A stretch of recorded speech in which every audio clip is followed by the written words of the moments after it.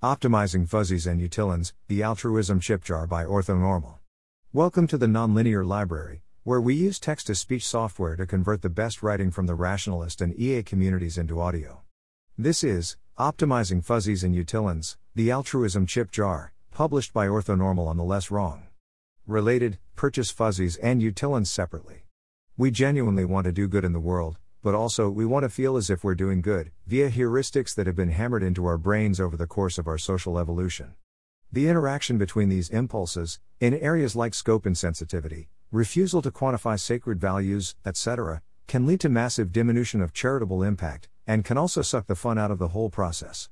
Even if it's much better to write a big check at the end of the year to the charity with the greatest expected impact than it is to take off work every Thursday afternoon and volunteer at the pet pound, it sure doesn't feel as rewarding. And of course, we're very good at finding excuses to stop doing costly things that don't feel rewarding, or at least to put them off. But if there's one thing I've learned here, it's that lamenting our irrationality should wait until one's properly searched for a good hack. And I think I've found one. Not just that, but I've tested it out for you already. This summer, I had just gone through the usual experience of being asked for money for a nice but inefficient cause, turning them down, and feeling a bit bad about it.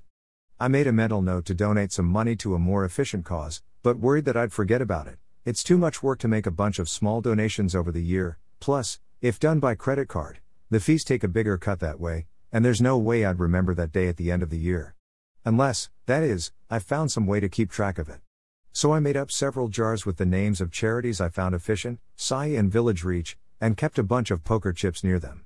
Starting then, whenever I felt like doing a good deed, and especially if I'd passed up an opportunity to do a less efficient one, I'd take a chip of an appropriate value and toss it in the jar of my choice.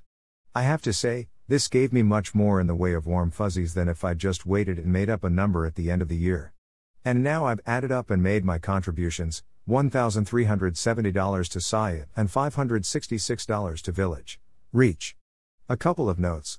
I do think it was a good idea in practice to diversify my portfolio, despite the usual admonitions to the contrary, because it appeared to increase my charity budget rather than divert a fixed one. Some days I just didn't feel as optimistic about the Sai, and on those days I could still chip in to save lives in the third world. As long as my different jars seem to be interfering constructively rather than destructively, I'll keep them. In terms of warm fuzzies, I really enjoy that this system makes giving more tangible than writing a check or filling out an online form. It even helps that I have the weighted clay chips. Tossing those into a jar feels as if I'm actually doing something. I do worry about doing my good deed for the day and having negative externalities flow from that, so I do my donating at the end of the day to minimize the effect. I could easily afford to give more than this, actually, though I can't tell whether I would have. It's more than I donated to charity in any previous year. Although I was a poor grad student until this fall, I'm going to see if that knowledge makes me increase my pace of giving next year. Update August 19, 2014. In retrospect, it was much more important for my less wealthy past self to create a habit than for him to donate a significant fraction of his income. My contributions to the chip jar since then have scaled appropriately to my circumstances. Let me know if you start trying this out, or if you have any suggested improvements on it. In any case, may your altruism be effective and full of fuzzies.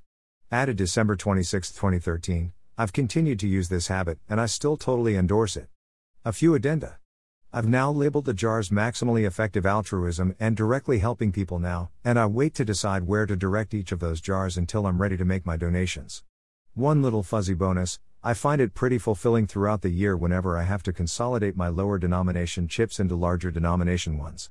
If you're new to the idea of effective altruism, aiming not simply to do good for the world, but to try and do the most good possible, and expected value, with your donation, this essay is an awesome introduction. And organizations like Give Well in giving what we can exist to help make it easier. Thanks for listening. To help us out with the Nonlinear Library or to learn more, please visit nonlinear.org.